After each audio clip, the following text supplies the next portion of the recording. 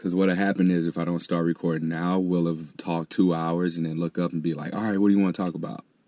Right, exactly. Run that shit. You ready? Yeah, I'm ready. So you're going to start it, right? Yeah, I already started.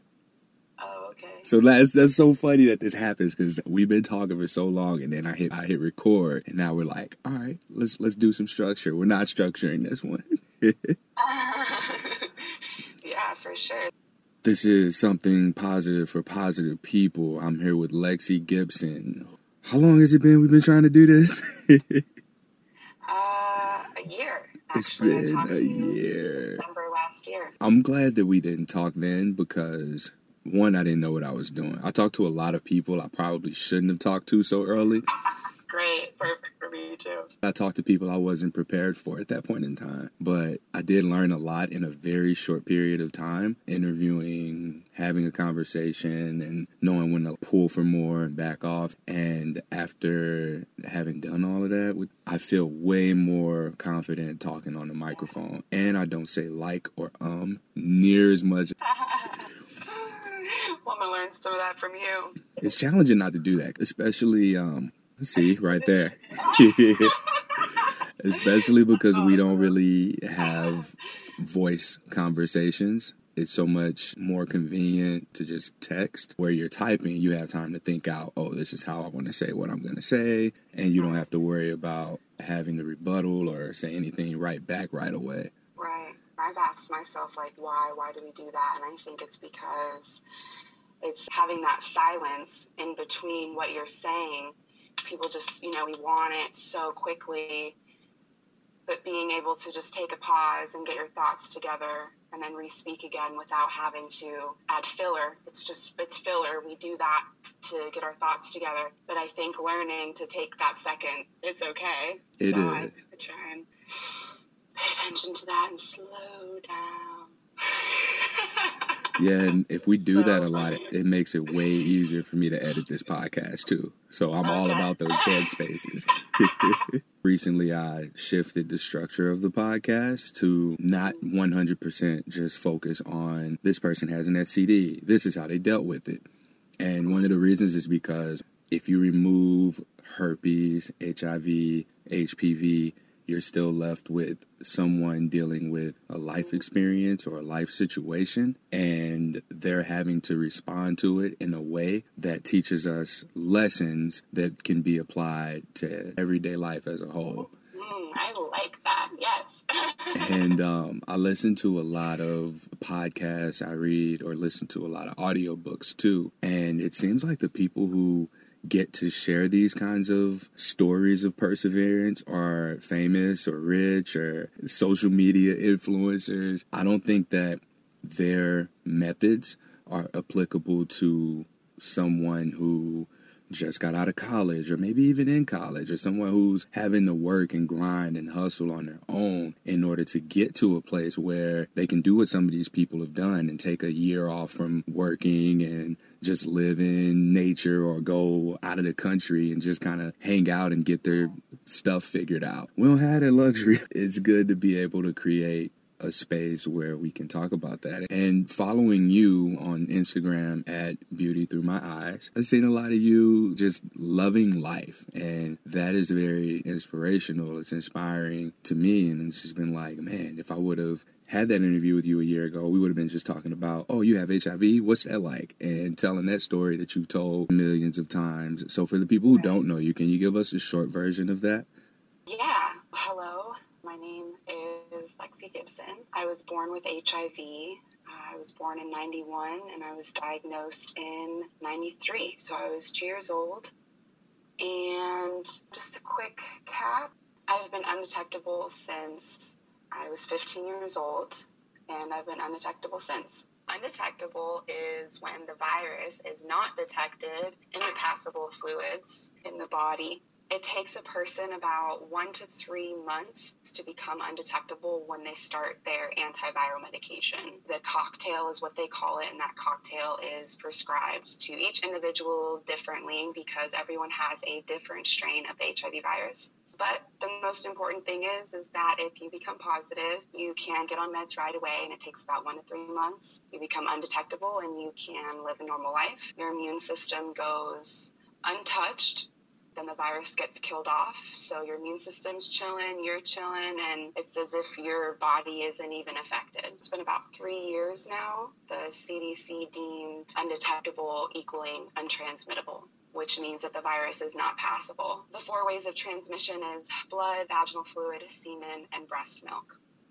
So when you're undetectable, it's impossible to pass the virus through those fluids. And what's really awesome is that even though this study was done 3 years ago, it then backtracks all the way to another 10, 12 years, because that's when undetectable became a thing. They used to say it was like less than 1% chance of transmission, but very, very, very, very small. My adopted mom used to explain to the people that I would date when I was younger that it's as if, you both have to be thrown into a lawnmower and grind it up and then put back together, that there'd even possibly be a chance that that's how small it is. They couldn't actually deem it unpassable until they did a study, and actually was looking it up yesterday, and they did a couple more. So that's undetectable. So I've just been living a good life and taking my meds and educating those around me so that they can too live a good life. The thing about contracting anything is it's more mental than anything. So if you can conquer your mental, you're free. Mm-hmm. And just like you said, one of my biggest things is so much of what HIV taught me,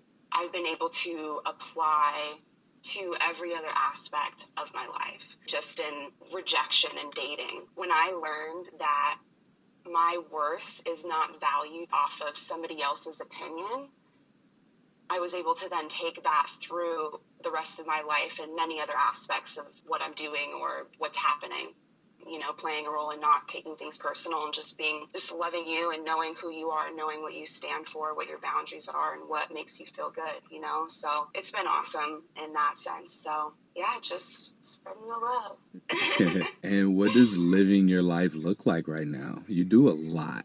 Yeah, it's usually all over the place. I can't really ever predict. Mm-hmm. I love the just go with the flow kind of thing. I do like to plan, but at the same time, I allow myself to flow through those plans, because I've learned in life that our plans don't always go as planned. But if we keep an open mind and we just flow with whatever the best next step may be, if that door maybe was closed, what's the next door? Instead of getting stuck at that first door, that other door is more visible, and then we can just flow and enjoy whatever's happening. And I kind of just do that, and I like to travel a lot. I'm currently home based in Las Vegas. I was planning on going on a tour around the U.S. for my nonprofit called Stop Hate educating and doing outreach for HIV. And I had my rig, and then I had some mechanical issues on my big Sprinter van. So I'm definitely flowing and going. You just got to be like water. I think we can learn a lot from water. When the climate changes, if it gets too hot, it turns to steam. If it gets too cold, it turns to ice. If the wind's blowing, it turns into a fucking hurricane and destructive force. I remembered a quote about, I think it was Charles Darwin that said it. It is not the strongest of the species that survives, nor the most intelligent that survives. It is the one that is most adaptable to change. Ooh. So when we hit the apocalypse, you're going to be down there and be like, hey, I told y'all. Yeah, exactly. Oh my goodness. So tell us a little bit about the nonprofit. So you would be traveling and speaking, or what? Currently, everything is via social media. I have done some outreach. I went to Africa, and since then I've kind of just done it behind the computer. Just from the few YouTube videos that I had made in the couple years that I did it, I took a year break. I had a lot of people reach out to me, and people still continue to reach out to me. So that's a great source and a great outlet. I'm excited to be able to get back on that platform and be able to connect to more people and help more people. And people find me through Instagram, Facebook. Usually it's people who are positive, who just recently tested positive, who have been positive for maybe a long time, and they're ready to process and maybe get some support and stem from hiding. And then there's people who have possible exposure, who think that they've been exposed, who think they have the virus, and they're now experiencing the 6 months of people immediately think they're going to die, and they think that, you know, they're going to be shamed and shunned and no one's going to love them, and all of these horrible things because of the lack of education that there is and the stigma that still surrounds HIV. And it's been really interesting for me to experience speaking with people who have had possible exposure, because they feel like they have it, so they experience what it is actually like for people who do have HIV. Not all people have that reaction, but a lot of people do, of being fearful and whatnot. And so, you know, afterwards, a lot of people, I've actually, through my 4 years of doing this, I haven't had one person come back positive thinking when they had it, when they experienced their possible exposure. Possible exposure. We just put an accent on that. Their possible exposure. Yeah, exactly. Yeah, so that's been a really cool thing. It's literally been like 100%, you know, everyone's come back negative, so it's more in their head. But then a lot of people have been like, oh my gosh, I want to help people. This is horrible. Like, I experienced all of these feelings and these thoughts, and it stems from the stigma and me, you know, agreeing with that stigma and thinking I'm not worth anything because everybody thinks this is gross, but it's because they're uneducated. I talk with people, I walk them through, I educate them, I build up their self-esteem, I add them to an HIV support group, a private group on Facebook, whatever it is that they need. Some people need case management and they need resources, so I figure out what resources they need. You know, the tour was just going to expand that and do videos and interviews in the street and just more exposure and et cetera, et cetera. Do you find that the stigma is more attached to a lack of education on health or a lack of education on sex? Oh, definitely both. I definitely do feel there is a taboo around sex for the beginning of time, and it's just kind of lingered with that. So anything associated with sex, like, oh my goodness, this is gross, this is weird, but people don't find it weird that when you get the flu from up to 7 feet away from someone's mouth or nostril, fecal is flying through the air into your mouth and your nose, and now you're sick as a dog for 2 weeks and you got the shivers and you might die, so you need to go to the hospital. But because we're sharing vaginas and penises, which is the most beautiful thing, it's what creates creation and makes this world go around, and the love, and it's like, oh my gosh, God forbid we can't talk about that. So I do feel like that does play a role, but I do also feel like it is a huge lack of education around health. It's not updated. Information is not put out there. And nowadays, it's like if you want to know anything, you have to go to Google. But at this point, you have 100,000 people who've all written their own blog post about it. So you got to be in college to have a real scholarly web search. That's my mission, is just to get out here and educate as much as I can and help people process through it and become stronger. In the end, that's what's been so beautiful for me through all of this, is just seeing how many people come to realization of, wow, like, I didn't love myself before this. This has made me realize that I was not loving towards myself and my self-talk and how I speak to myself and how I deal with things.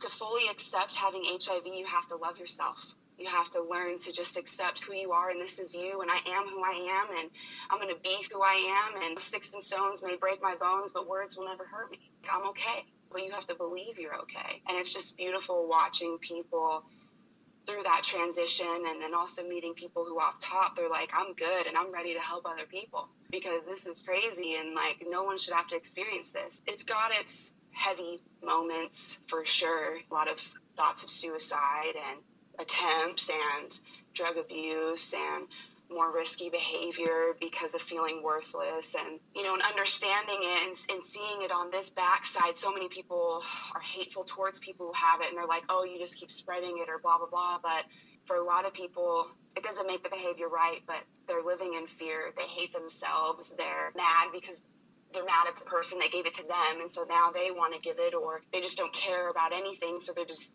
not caring and not using protection. But again, those few people that do that do not make a statement for all. That also applies to everything out of HIV. One group of people or one person does not make a statement for all. There are those heavy moments, but the love and the beauty of the perseverance, which is what this is all about, and that's the best part of it. So, yeah. So you basically get people to become more self-aware of the fact that they are talking very negatively about themselves and that they're not really caring for themselves. Yes and no, that is a piece. I educate them at first. Well, first I make sure they're okay, they're safe, they, have food, have water, they have support, who knows. And then from there, I give them the education that they need. Their first question is usually, am I going to die? Am I going to be loved? So I give them some information about that, and I support them, and I love them. And I give them, just having information about it, and then talking to someone who has it and understands and is open, I think really does a lot for people, because I'm really one of the only people that a lot of people tell. So I'm like their support system. Yeah, they're only one. Yeah. And then from there, I just, I lift them up and I talk to them about being able to control their thoughts and focusing on what is going to help them move forward in the moment. And they're okay right now. And so I just kind of take them through the motions and help them work through challenging their thoughts and healing from whatever happened to them, and then creating the new space that they want and growing their self-esteem and just flourishing. You are one of the only people that these people disclose to that they have HIV, and you're carrying the weight of being their support system. What can someone do when they're told by someone that has HIV that they have HIV? I was literally just thinking, like, how can I get people who are negative more involved so that people with HIV don't feel as scared to reach out? Do I create a group? Do I create some type of buddy system where someone with just say, hey, like, I need a bunch of volunteers who would be willing to be friends with people who've recently been positive, and maybe like kind of be a little bit of a support system, or just show them that you are open and you're accepting and you love them. So that was like an idea that I was just running and throwing around. But what I think people can do is, when someone's actually disclosing to them, is just give them a hug and look them in the eyes and tell them that everything is okay and you love them, and let's research it together. If you don't have the information, I'll go to the doctor with you. And just know that if someone is not on meds yet, it is so hard to pass. So as long as you're not having sex without a condom on with that individual, you are not going to get HIV from them. And even then, there's statistics in that, in the unprotected sex. So if someone, is recently diagnosed and they're coming to you for support, or they're even just disclosing to you and they're good, but they just want to know how you're feeling, be there to support them and with love. But at the same time, I know that people don't want to be like, oh my gosh, I'm so sorry, So just like that level ground of just like that confident love, like, everything's going to be okay. I'm here for you. I love you. Don't feel sorry for me. I'm good. I'm okay. How can I help you? That's probably a really good one. How can I help you? What can I do?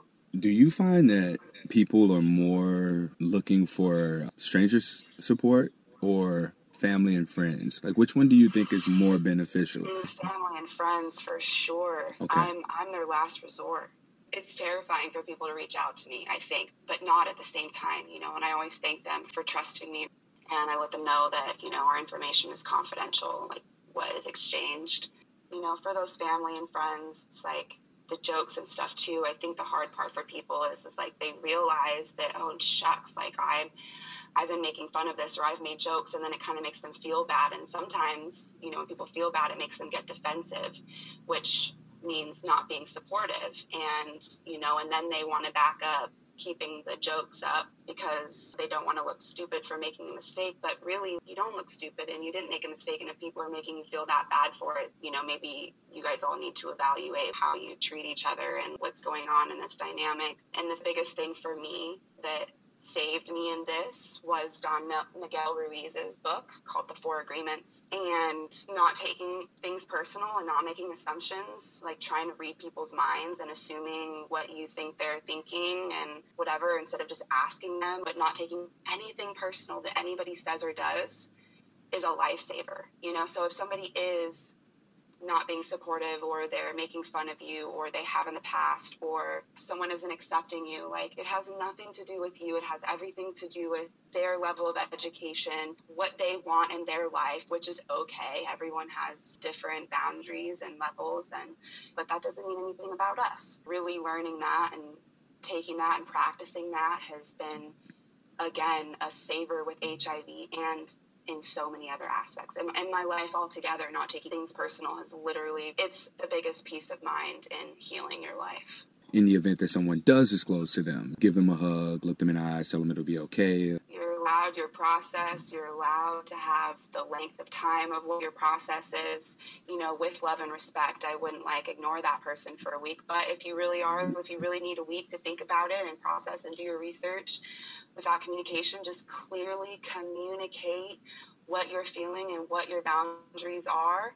even if it may hurt that other person. I'm scared of this right now, but, you know, I need some time, or can we do this together? Your process is okay, and you have every right to accept and not accept an invitation, and just communicate honestly about your feelings and where you're at.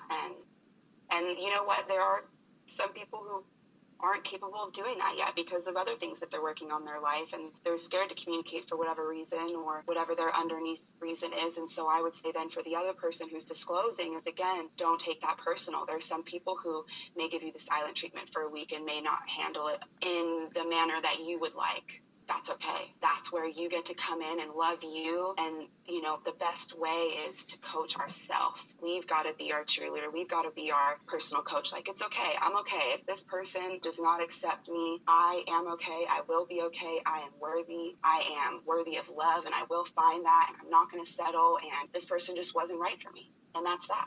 Where can people find your nonprofit again? They can find that on Instagram or Facebook at Stop Hate Educate. All right. As much as I love business, professional Lexi, I really like casual Lexi. So can we bring her out now and talk about our personal experience? I wanted to make sure to give you that space to talk about that. So I want to throw this analogy out there. Dating can be challenging, whether you have HIV, you are religious, you are atheist, you are tall, you're short, you are skinny, you are super buff, you like anime, you like hiking. Some people like being indoors, you know? And so whatever it is, we have all of these different things that we could be insecure about. And, you know, is this person going to accept me? And I think instead of focusing on, you know, is this person going to accept me, we should be focusing on, I'm excited to find that right one that really fits and accepts me for all of my things, because there's billions of people in this world, and the likeliness of the first or the first 10 people being that one that fits in all the categories, or maybe is okay with certain things, or it takes time. My analogy is that not everybody likes tacos and not everybody likes hamburgers, you know, and that's okay, but they're both equally as good. And so if you know that your hamburger is bomb, and if you know that your taco is bomb, if somebody walks by and says, ew, and they yuck your yum of your taco, you know, that's okay, because you know your taco's bomb. So as long as you know your taco's bomb, them saying that, you're going to be like, that's okay. Like, you can totally have your opinion, but I have mine, and I'm strong in mine, and I know that this is good, and I know that this is worth you buying it, and I know if you don't want this, that's okay. You can have a hamburger, and I'm not mad about it, because everybody likes something different. So I was trying not to laugh too hard when you were talking about bomb tacos. I know my taco's bomb. We done with the professional stuff? Yeah. All right. Who are you? Oh, this question, man. Okay. Who am I? Can I share how I feel about this question? Yeah. I've always just felt like this question is a little, you know, uncomfortable, only because it's like it can come off as being not vain, but just, I don't know. And then I'm like, okay, there's the controversy of like, okay, don't talk about yourself too much. Let other people talk about your accomplishments or boast or whatever. Then again, it's like, okay, well, we do need to support ourselves, and kind of where's the line? It's also kind of just a confusing question, because you could say a million different things with who am I? Oh my gosh. Okay, who am I? So I am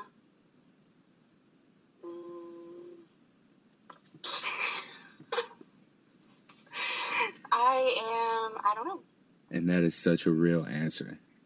I'm glad you said that, because a lot of us, I mean, we know what we believe in. We know who we are when we're blessed to reach that point of, and I always will say this, self-awareness. You know what your values are. Like, looking at you, I would be able to tell you that you're a loving creature.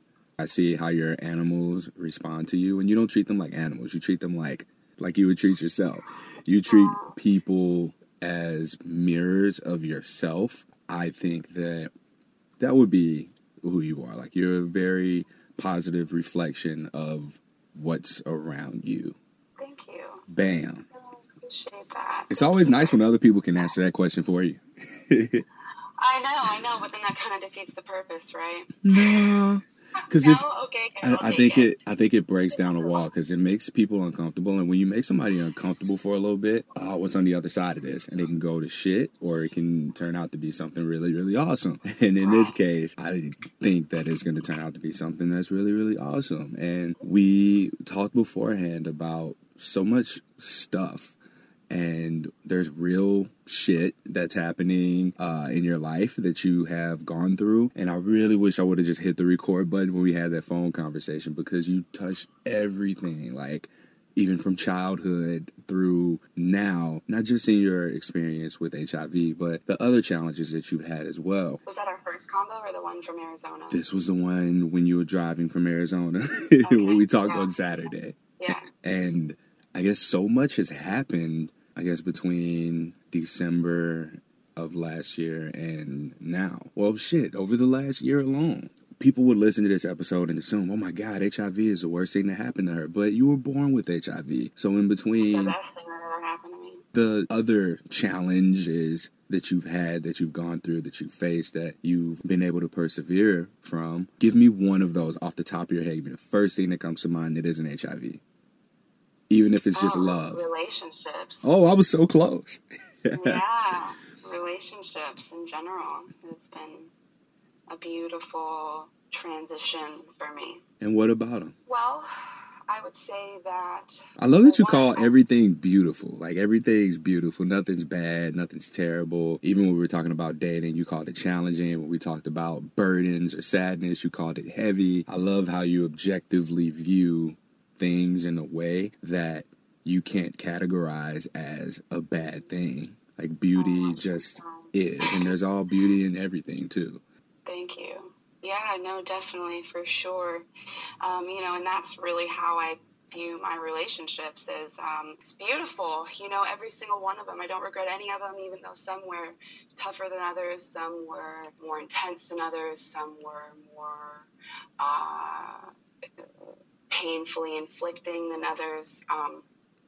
But how I like to look at it is it's like the presidency. Not one president was the best one. They all played their role and brought us to where we are today. And, that's how I feel. Had I have not had all of those relationships, I wouldn't be where I am today and who I am and how I am. What's so beautiful about the transition, that's what you're saying, right? Mm-hmm. What was my transition? Well, I originally started dating women when I was younger. When I was 14 years old, my first interaction with a girl was when I was in first grade. And so at one point in my life, I ended up identifying as lesbian from 14 to 19. So, yeah, I dated women for that period of time only, with a couple hookups with guys, testing waters, losing virginity. And then I started dating men again. Well, because when I was 18, I had a couple boyfriends in college. But then when I moved to Vegas, I had a girlfriend for a while. We lived together. But it was around after that time that I realized that, I wanted to date a man. But then shortly after that, I ended up experiencing a relationship with a woman who was also gay. And I don't know if that played a role in our relationship or not, but we just had such an amazing connection. The moment we met, we immediately hit it off, and our relationship eventually was platonic. And platonic means that it's romantic with no sexual intimacy.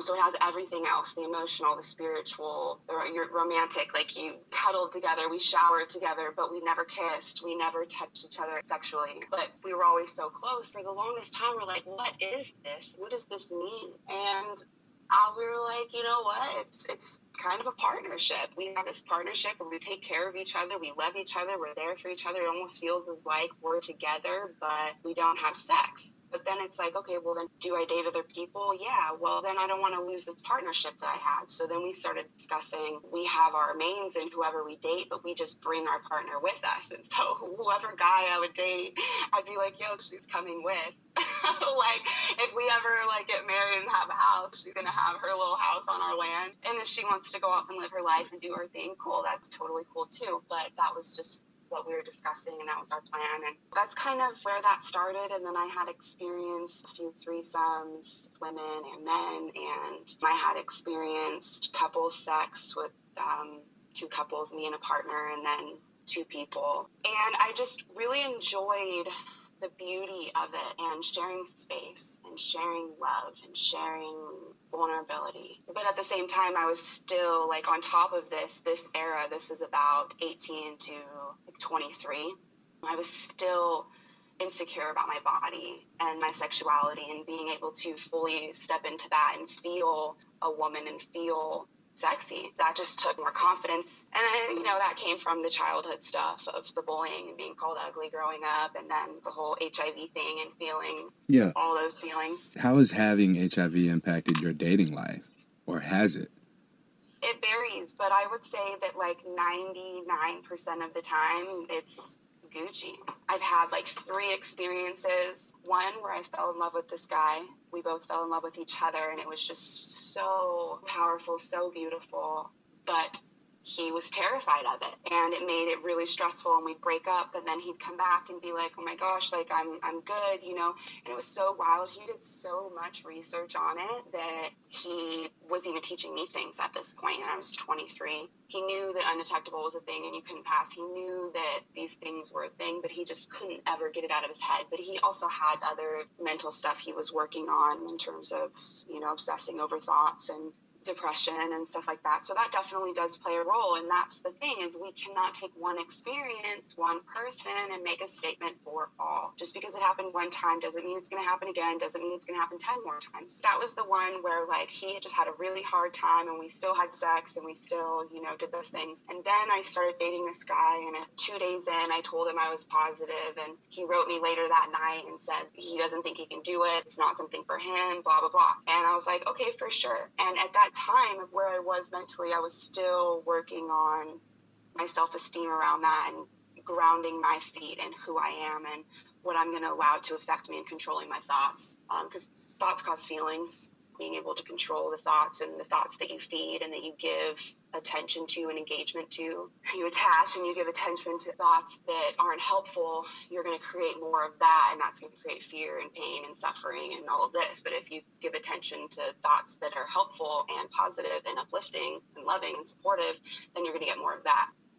The guy before, when we were together, that was really the biggest thing for me.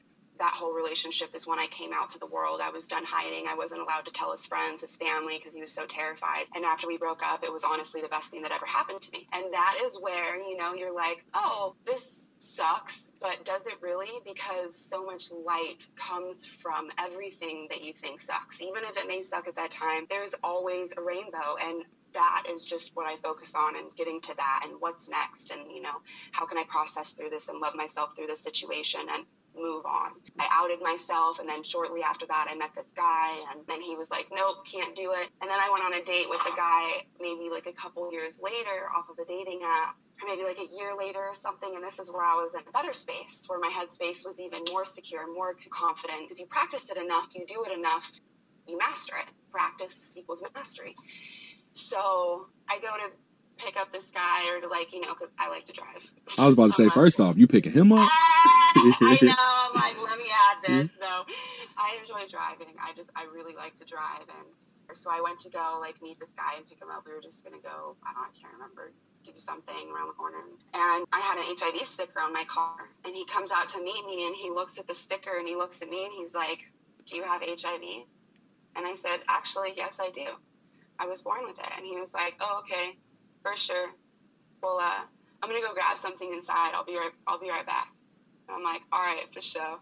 And I was low-key like, is he going to come back? Like, coming back?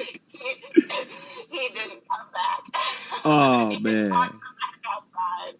But you know how, and I was like, okay, that's hella funny. That's cool. So I just hit up a friend, and I didn't entertain those thoughts, didn't nothing. I was like, okay, that's cool. Well, that didn't work. I'm not going to make a judgment about it. That's the thing. If we make a judgment about it, whether it's good or bad, that's where we create all of the extras and the emotions and the attachments and the feelings and the pain and the suffering. It's like nothing was good or bad. Like, okay, that didn't work out. It didn't go. It happened. That's it. It happened. But I'm not going to make a judgment about it. And if you need to give yourself some love, which I still do through stuff, I'm like, you know what? I'm okay. I'm good. I know I'm sexy. I know I'm worthy. That's okay. And then an important thing to distract your mind and to remove from those feelings of maybe you got that stabbing pain in your stomach. You're like, oh, and your stomach drops and you're like, oh, you can change your thoughts, but those feelings sometimes linger. And so to get rid of the thoughts and the lingering feelings, you completely distract yourself with a healthy distraction, whether a friend, and it's like you're fill your cup up things of what's your list of things that make you happy and make you feel good and make you feel fulfilled. And then you go do those things. Yeah. And, you know, for me in that moment, I went and hit my friend up and I went and hung out with my friend and all was cool. And I totally forgot about it. Mm-hmm. And I had a friend the other day just remind me of the second guy I just told you about that was like, nah, I can't do it. I totally forgot about him. Yeah. But it's because I had so many amazing, beautiful, awesome experiences that I don't give any energy to that it doesn't affect me, because I choose to not let it affect me because I know my worth. Dating's been really great for me, and honestly, my life changed when I went public completely. It removes, if even, you know, because you still get those kind of little butterflies when you have to disclose, even as aware and loving of myself as I am, you know, you still get those. Even though I'm controlling my thoughts and I'm not like, oh my gosh, like what if, because I don't live in the what ifs, what if he doesn't do this, what if he doesn't do that, because then I'm living there and my energy's there instead of me being here and being me and being present and just educating and being love. And then I'm going to deal with the situation that comes at hand, not try and predict all of these outcomes and then have and then none of them happen. Deal with it. Yeah, no, like then you're living in the future, you're creating all of this stress and it's our imagination taking over. Mm-hmm. And you got to be like, Eckhart totally says suffering is from living in the past or the future, where there is none of that in the present moment. Yeah, and we bring that with us. But from the past, it's stuff that needs to be resolved, and the future stuff is worries that we need to also process out. Mm-hmm. Being open, you know what it is it removes that feeling in my stomach, but also because it is something that you have to disclose, which kind of like it's a topic, you know, and it's something you have to discuss. But being open, I get people who already know and they're intrigued by me. And that's what I would always tell myself. I would be like, you know what? I want to find somebody who's just going to meet me and they're just vibing with me and they just want to get to know me and they know that I have it because they saw it on my profile and they're like, I don't care. Like, I'm interested in her. I'm intrigued by her. I want to know more, you know, whether it's on my profile or not. Like, before I was even out, that was the thoughts that I would carry with myself. I want to be with someone who wants to rock me, wants to help me educate, wants to be a part of it, isn't going to be fearful of it, isn't going to shame it. And so people who reject or run away, thank you. Yeah. You just did me a service. How I see it is like, I want to be with someone who, if they're uneducated, they're wanting to be educated, they're willing to be educated after I disclose to them, or they're already educated and they're like, yeah, what's up? Or, you know, if they don't want anything to do with it because it makes them uncomfortable, they're not ready for it, or they're not in a space to deal with that fear or the ignorance or the stigma, that's okay too. But then that also shows like those behaviors are also going to linger throughout the rest of that person's life anyways. So yeah. I don't want to date them living with fear and living in ignorance and living in stigma. It's not a judgment about them, but for me, that's like, okay, cool. That does a lot for me. So, and not to say that people who are accepting don't have issues as well, because let me tell you, we all got different severity of what we're working on, but it just makes it a lot easier. I'd rather someone accept me, and if they're not going to, cool. That's okay. Just make room for somebody who is. I get lots of love. I'll just say that. Yeah. It makes things so much easier when people just are who they are and not trying to be somebody that they're not. Yeah, and that's what people like. People like people who are just themselves and they can be free and they can be themselves. Then they're drawn to you and who you are, and the rest doesn't matter, you know? I heard that quote from it was Wit and Love on Instagram. I think it was you that posted something from it, and I was like, oh, what's this? And then there was this video. It was like, people who are just themselves are the most attractive. I'm paraphrasing this, of course, but Yeah. there's so much realness to that. That's exactly what I like, and there is. And I cannot do egos. I can't date people with ego because a lot of people don't realize they're in it, and that's okay. Again, no judgments, but it is a front. If you're not yourself, then if you're a car at a lot and you got a car that's says, oh, it's coming with these seats, this interior, these wheels, this get up, and you drive off the lot with that car, and all of a sudden you get home and it's a transformer and all that stuff changes, you're going to be like, this is not what I signed up for. I love you, but this is not, And granted, yes, there are things that you do find out along the way and stuff, but that's where we have to ask ourselves, like, what's the severity of the problem or the issue or the whatever? Is this bringing me down? Is this whatever? And you could get two dope ass people who get together, but they just don't vibe and their level of skills don't mesh with each other, and it just makes for not great relationship. You saying that just kind of gave me a thought of like two people who have absolutely nothing in common on the surface. Like, how can that relationship work? And it makes me think it depends on what their intentions are and long term, whatever the bigger picture is, because both of these people, while they have opposite traits, let's say introvert versus extrovert, I find that the most attractive masculine feature that isn't tangible is decisiveness, and the most attractive feminine feature that isn't tangible is sociability. So you've got a social person and a decisive person, and you've got all this creative energy on one side, and you've got this like logic on the other side. These are two people who are individually contributing to a bigger picture where they're receiving whatever needs it is that they have in order to get back. So that one person has strong points, one person has weak points, but they are both working together on whatever this bigger picture is. And so that's something that can work. But the only way that can work is if you are aware of who you are and not being a person you think another person wants you to be, because that shit comes out. Right, but also a lot of people don't even realize who and what they're being and what they're putting out there, and Don Miguel Ruiz talks a lot about that in The Mastery of Love, and that growing up, because you have all of these different, when we were children in school, I learned in our child development class that the most crucial impairment time for a child's brain to develop is from age 1 to 4.5, 5 years old. And in that time of our lives, we're being programmed by teachers, family, friends, all of these different people who have all of these different opinions and beliefs and views of how things should be and how you can and cannot act, and how the discipline is going to be. So we've created all of these different faces in a sense to mold and fit. We weren't aware of this. This is just one, naturally how our brain programs, and also what it was programmed with that we didn't have any control over. So there's a lot of that, that goes into it as well. In navigating the relationships, greatest challenge for you personally? The greatest challenge in my relationships has been effective communication, loving, healthy communication. Not even HIV. HIV is never a problem in my relationships, like ever.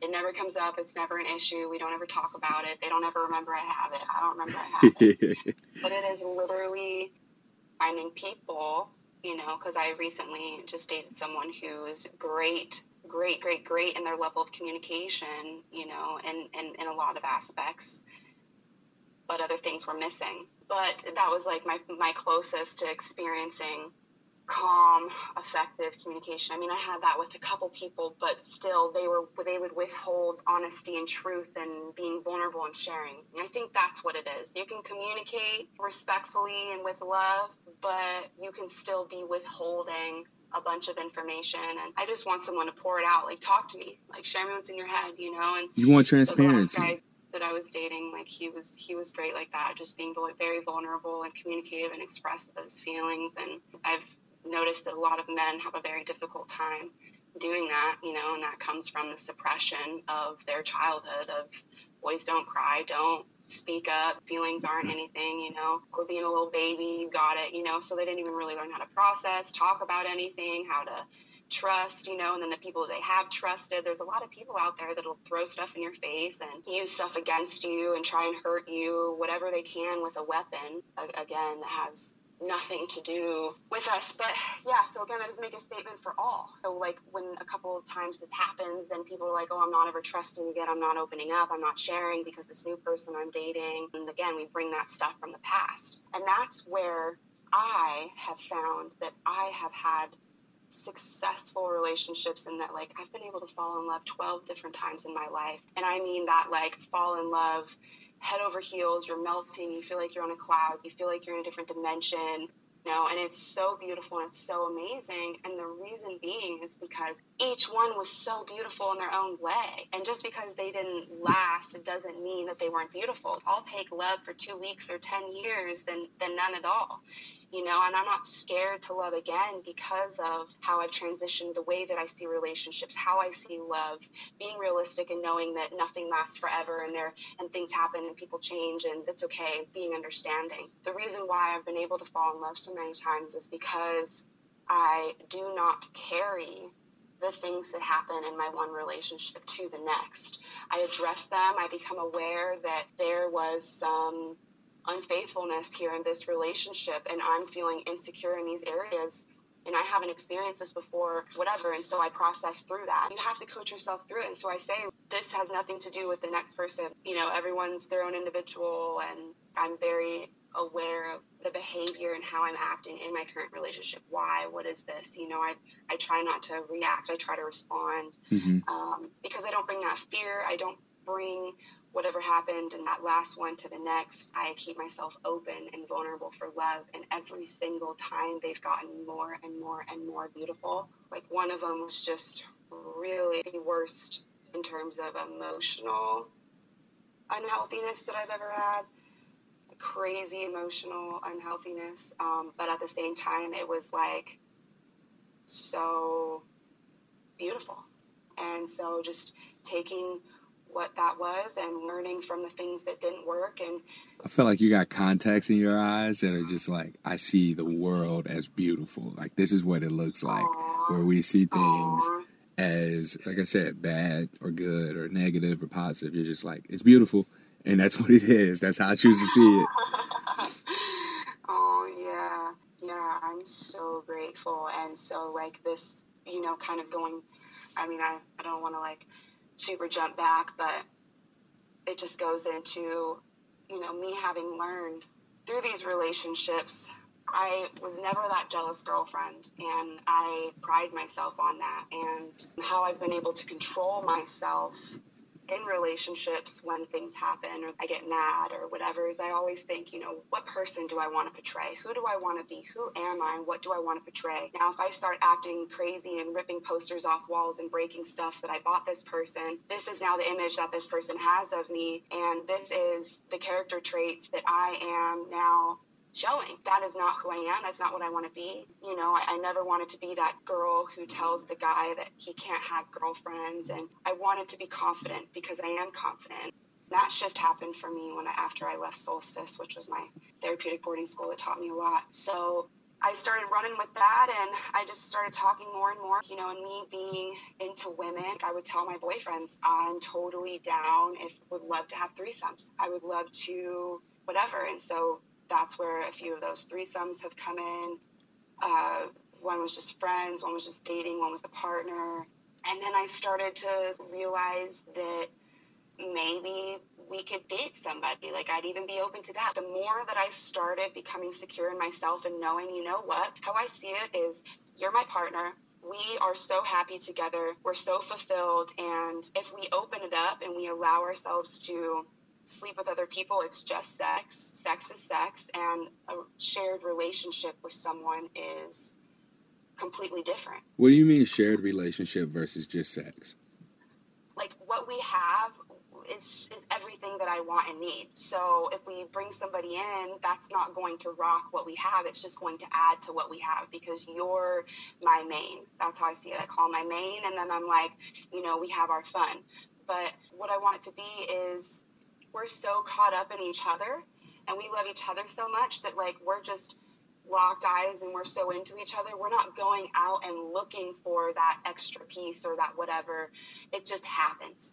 And if it happens, we have that open communication, and we're like, my man's like, okay, so I was out dancing tonight, or I was out with my boys, and, I just felt this energy and I was really vibing with this girl, and, I want to let you know about this. And I'd be like, okay, so what do you want to do about it? Like, do you want to pursue it? Do you want to sleep with her? Do you want to, like, what do we need to do? And I actually haven't come into this situation yet, because I'm used to dating guys that are more jealous of who's looking at me. And I'm like, yo, I want you. Let's just have some fun. Like, you could be over here picking up a chick that I could be watching you.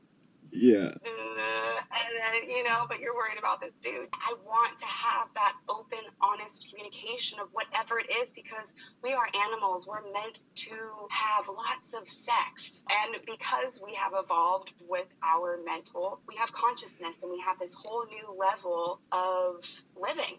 And we call that human. And so we have this animalistic instinct plus this whole consciousness of what it is. And I just want to be able to share beauty and love and security and support with whatever people I want to. And each relationship brings something different. And the likeliness of finding multiple people who literally meet every single one of your needs is very rare, If you find one, awesome, but there's still other needs. And not that there's other needs that need to be met, but it's just a natural thing. You have a bunch of different friends that you guys have different relationships. And I don't want to cut those relationships off just because I'm with my man. I have some guy friends who I can sleep with and we don't even want to cuddle. I have some friends where we just want to cuddle, but we don't sleep together. I can sit on their lap, but we've never had sex or kissed. Or I just have friends where we're really just best freaking friends and we shower together, but we just talk like girlfriends in the shower. It's just a comfort level. It's being comfortable in your body and just sharing a friendship space with someone with no judgments about bodies and whatever, and just solely going off of connection and love and honesty. It's taken some years for me to figure this out. I've had a couple swinger friends where I've kind of learned about that life a little bit, because I feel like a little bit of what I'm into is maybe more of the swinger side versus an open relationship. The times that I have thought about, could I do open where we actually have different partners? And I felt that sting of insecurity of, no, let's just do this. Let's just me and him, and then he can date other women, or we can bring women in for fun and sex or couples or whatever, but there's no dating, there's no anything without each other. And I had that mindset. But then I was like, wait, but that's still not being out of love, because that's not fully being secure either. And the more you're open, the more that you allow your partner to just be who they are, and you guys just love and respect each other, the more, why would you want anybody else anyways? Yeah. That's my view. So if you have everything together and you're having sex with this woman on the side together and you guys are hooking up with her, it's just going to be more fun to your guys' relationship. It's just a spice to your veggies, And you can maybe spice it up in different ways too. This isn't for everybody, but adding that on, and people will be like, oh, well, what happens if your man falls for her? Well, if he's more happy and he wants to pursue a relationship with her, awesome. Go ahead. But you know what? If he feels inclined to still feel for her, that's where I think that's how people end up in kind of open relationships or swingers, where they have, a third party, because you bring to this person's attention, hey, I feel for this person. And then you guys are now having a conversation because you don't want to break up with each other. Well, what do we do?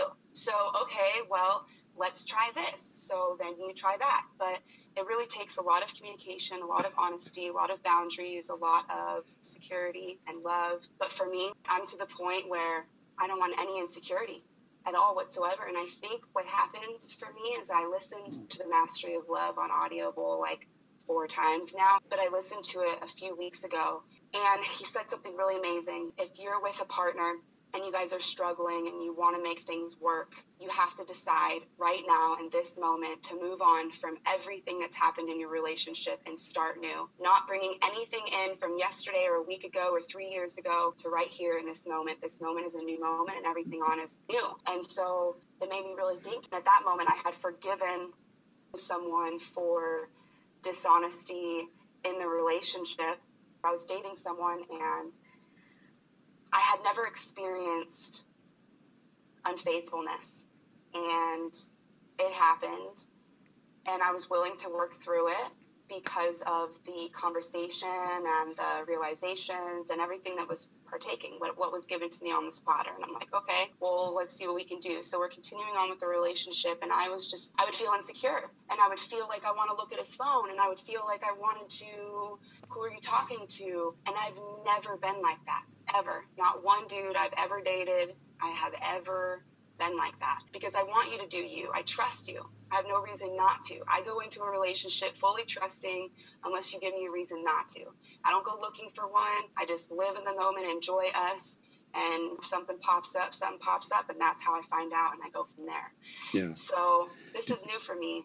I was realizing instead of doing that and being that crazy girlfriend, I would just communicate through that and be like, hey, I'm feeling like I want to go through your phone right now, and this really sucks for me. This is really hard for me because this is not the person that I want to be, and this is not what I want to do. He was great, and he would comfort me and love me through that and allow me my process. But then it got to a point where I'm like, okay, well, how much longer is this going to happen? Because at this point, it's a month and some now where I'm just feeling like these little thoughts. Oh, after work, is he really going home or whatever, And I've never thought about those things, and I don't want to.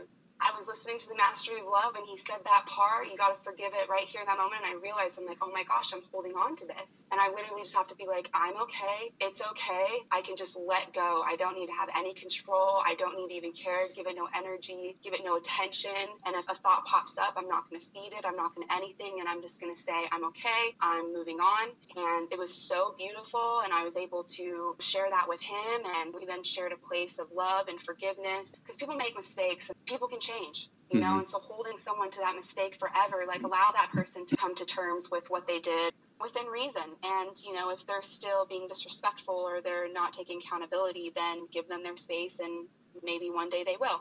I was able to do that. And then from that moment, I started thinking beyond that. And I'm like, wow, this applies to so much more. Me being any type of jealous, even with sharing my partner, I want nothing but happiness for my partner ever. And that is where me and Kyle's relationship came in, when we too were platonic. Ours is a little different though. We based it off of a couple back in like the 30s or whatever, maybe even before. I can't remember, excuse me.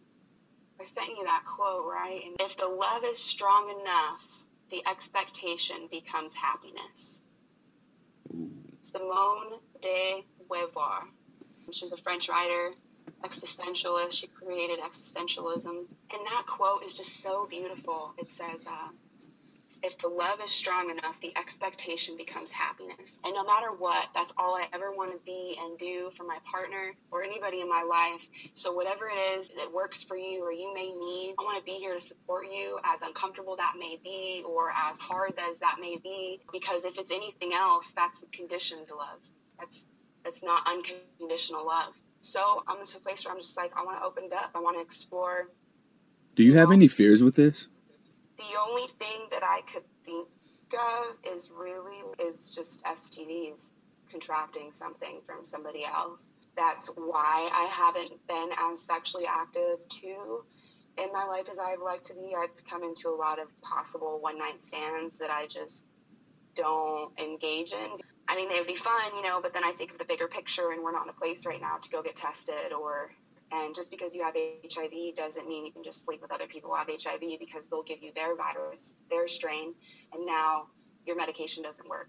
Or I don't want to get anything else. And that's okay if it happens, it may, because that's what happens when you have sex. A bunch of people are sharing parts, and we're sharing bodies, and bodies are nothing but bacteria anyways. So if you're sharing that space with someone, there's a possibility that that's going to happen, and that's okay. It's a part of human nature, like viruses and bacteria. That is just life. So that's really my only thing. I'm sure stuff will come up, in that moment where I'm with him, and I'm like, as I think about it, I'm like, okay, so say you do have 3 partners. Well, because I think about Aubrey and Whitney a lot. Yeah, if Whitney's the main for Aubrey, how do they balance time with other people? Then I thought that thought, and I was like, well, and then my response to that was, well, that's something that you would just have to talk to with the individual that you're with, because it's going to be different for everybody. What their request is, what their desire is to have with that specific individual, because all of these open relationships are going to be different, but that's a question that I've had I just feel like if you have it open, nobody goes away. Unless it's an unhealthy relationship, period. You can have everyone in your life, even this partner. You know, I have it with the person that I was dating, like, we're friends now, but we still are going to share that space. And I don't know for how long. You know, if he starts dating someone, then what does that look like for him to continue? I don't know what he's going to do, whether he'll be open or not. But for me, I'll be open. So if I start dating someone and I'm feeling like, you know, I want to go share space with this person I was just with, then I'm going to go do that. I almost equate it to like how do you call your animals or your pets or your kids? What do you call them? I call them my babies. Your babies. Okay, so your babies aren't on leashes. They get to just roam around and be free. I'm sure they wander off, but they always come back home. Exactly. Yeah, they know where home is. They know where they're most loved. They know where they're most secure. They know where they're most supported. They know where they're fed. I love that analogy. Running it. One day they decide they want to go on a little vacay, cool. Go have a blast. Or they decide that they want a different experience in life. That's the thing. Like, when I really came to terms with, you know what, nothing lasts forever. I could even change in a relationship. I could one day wake up and be like, you know what, I want to be a yogi and I'm going to go live in the Himalayas and not come back. Yeah. Bye, honey. You know? And it's like, if you don't want to come too, well, I guess this is where we discuss about what the new plan is. Well, you know, and it could go many different ways. We could decide to stay together for 3 years and you have fun and date and whatever, and it may hurt, but it is what it is, and I need to do what's going to make me happy. Yeah. And this is what makes me happy, and I want to be open and honest. And I feel like a lot of relationships fail because people aren't honest, you know, and we talked about that with, you know, your family. People aren't even aware, you know, and that's where cheating gets created. It's not that they don't love their current partner or their partner isn't enough. You know, maybe they're arguing or they're not getting along or they're not getting some of their needs met, and that person, you know, they're not really aware of that, but they don't want to lose this beloved person that they have, so they try to get their needs met on the side. But then it comes out as, you're a liar, our whole relationship is a lie, this, that, and the other. That person feels devastated and destroyed because they weren't understanding of any of this, so they feel played, and that they have every right to. But at the same time, we don't have to take it personal, because it just has everything to do with that individual who is scared, you know, and this is a new space. This isn't like a very accepted thing of being open, and a lot of people don't even know that they can even do that. They don't even realize that they're feeling these things, that their needs aren't met. They're not even conscious of that in itself. They're just acting as our natural animalistic behavior. You know, yes, you have some conscious choice of, I'm cheating on my wife right now, but then you're like conflicted because you're like, I love this person. That gets messy. And I feel like if more people were just honest with themselves, like, I have a friend who's really struggled in relationships because she has had 4 different boyfriends at a time, and she loves each one of those individuals all differently and just as much as she loves them all. But for some reason, we all have this need and fixation to want to be the only one and to be the best one and to be the this one. Because we need that recognition, I feel, that we didn't get growing up. It's lack of love that we're not giving ourselves, so we need it from our partner. But she wasn't honest with herself, and it's also scary because she likes this person and she wants to be with them. But what if I say I want to be with other people too, and now you don't want to be with me? It's kind of like the whole HIV thing. It's the same thing. It's another thing of disclosing of, I'm Jewish, and if you don't get baptized, then we can't be together. It's the uncomfortable conversations that people have a really hard time with because of that fear of rejection. But that's where we have to be so caught in ourselves and aware and knowing of what our values and morals are and who do we want to be, what do we want to present. As shitty as that is, well, you don't get your cake today. That's okay. Yeah. You know, you get your cake tomorrow, but it's just going to be a different kind of cake. You're still going to get cake. Mm-hmm. You totally just completely answered the question of who you are. I don't know if you know that or not. Just in everything that you've just been saying and talked about you being like a mirror to the people around you, like you just did that with me. This is something that I've been navigating, and all the stuff that just came out of you gave me more words to be able to articulate things that I've struggled to communicate. So that's been really, really helpful. There's a lot of different takeaways. We've got relationship advice. Of course, we talked about your nonprofit. We've talked about HIV. We've talked about dating with HIV. And we got a lot of different things that a lot of different people will be able to take away. And you are persevering. You're thriving. I love watching you on Instagram. Just live your life, the way you treat your babies, and how you are doing life. So I'm appreciative of you for coming on here, opening up your eyes for us to observe beauty through them. Before I let you go. You're so amazing. That is so so sweet. I love that. Before I let you go, though, is there anything that you want to leave us with? Goodness. I just want to say, just be yourself. Ask yourself, who do you want to be? What does that look like? Believe so that you can begin, so that you can become. And be firm in your boundaries. What are your morals and values? What are the principles that you want to live by? And just know that your worth is not based off of anybody else's opinion. I love it. Just do what you love. All right, we're with Lexi Gibson, who can be found on Instagram at Beauty Through My Eyes, and that's spelled exactly how it's spelled and pronounced, so there's no special characters or anything. How else can people get in contact with you? Instagram's the best, or just send me an email at stophateeducate@gmail.com.